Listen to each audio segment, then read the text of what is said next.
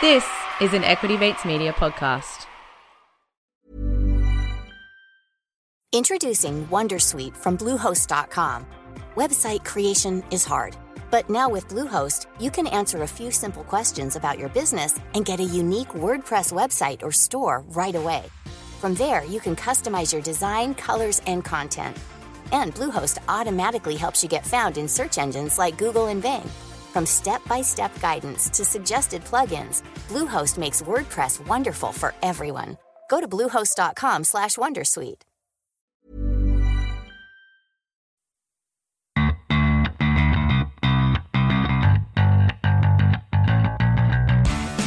Welcome to Bitesize on Get Started Investing.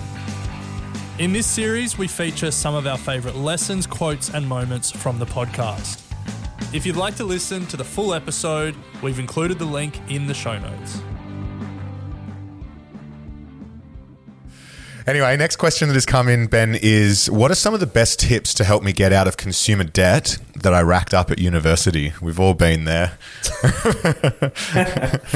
Well, first, so I think it's important to sort of define what consumer debt actually is, because some people might not know that. So consumer debt refers to sort of the debt incurred by individuals for personal or household consumption purposes. So taking out debt to acquire everyday expenses or major purchases, things like, credit cards, personal loans, car loans, or buy now, pay later services, which is they're quite popular these days. So in terms of those debts, what are tips to help me get out of them? I guess the first mistake I see a lot of my clients do is solely focus on paying down their consumer debt first at the expense of generating like an emergency fund or cash reserve.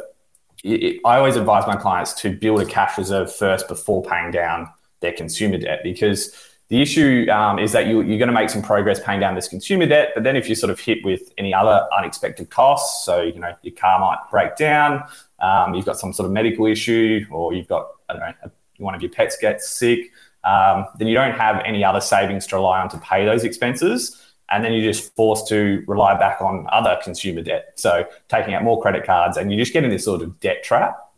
So I'd say the first thing is to, make sure that you've got a cash flow plan in place. You're spending less than you earn, and then you sort of get that buffer initially. So that might be 5 or 10 or 15 grand. And then you focus on paying down that consumer debt from there. I guess if you've already got that financial sort of cushion in terms of a cash reserve, but you're sort of stuck with this high interest debt that's accumulating over time. I actually had a client last week and she had sort of one of these payday loans, and the interest rate was 49%. Oh, what? And so she was just, paying $100 a week to this, and it was just interest. So she wasn't paying it down. So I guess in that case, you could look at something like a balance transfer on a credit card that has a interest-free period. So they're generally 12 to 24 months, where you can take over that debt with a new credit. So pay it out using this balance transfer on a credit card. What you just have to make sure is that you're not making any new purchases on the credit card, because the new purchases may accrue interest, and payments may be allocated towards the balance transfer amount first. So then you're just going to start accruing interest on the new purchases. So you would only just use this as a way to clear that existing debt and then pay it off within the interest-free period. So that's one strategy, but you've got to be careful with, I guess, making sure that you're doing it correctly, and you've got the ability to obtain a new credit facility.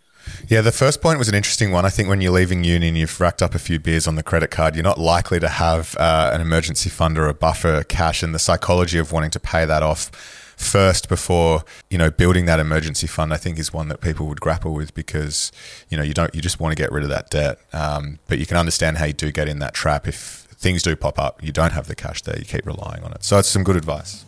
If you enjoyed that bite size, you'll find a link to the full episode in the show notes. You have been listening to an Equity Mates Media production. In the spirit of reconciliation, Equity Mates Media acknowledges the traditional custodians of country throughout Australia and their connections to land, sea and community. We pay our respects to their elders past and present, and extend that respect to all Aboriginal and Torres Strait Islander peoples today. This podcast is intended for education and entertainment purposes. Any advice is general advice only and has not taken into account your personal financial circumstances, needs, or objectives. Before acting on general advice, you should consider if it is relevant to your needs and read the relevant product disclosure statement. And if you're unsure, please speak to a financial professional. The hosts of this podcast and their guests may have positions in the companies mentioned. Equity Mates Media operates under an Australian Financial Services Licence 540697.